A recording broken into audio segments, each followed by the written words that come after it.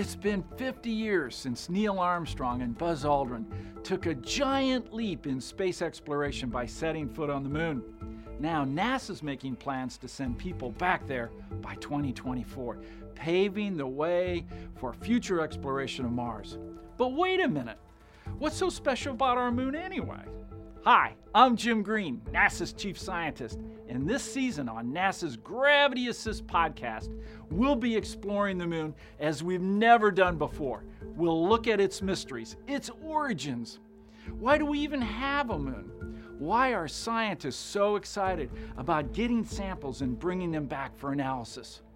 Can we go and drink the water that's frozen in those permanently shadowed craters in the North and South Poles?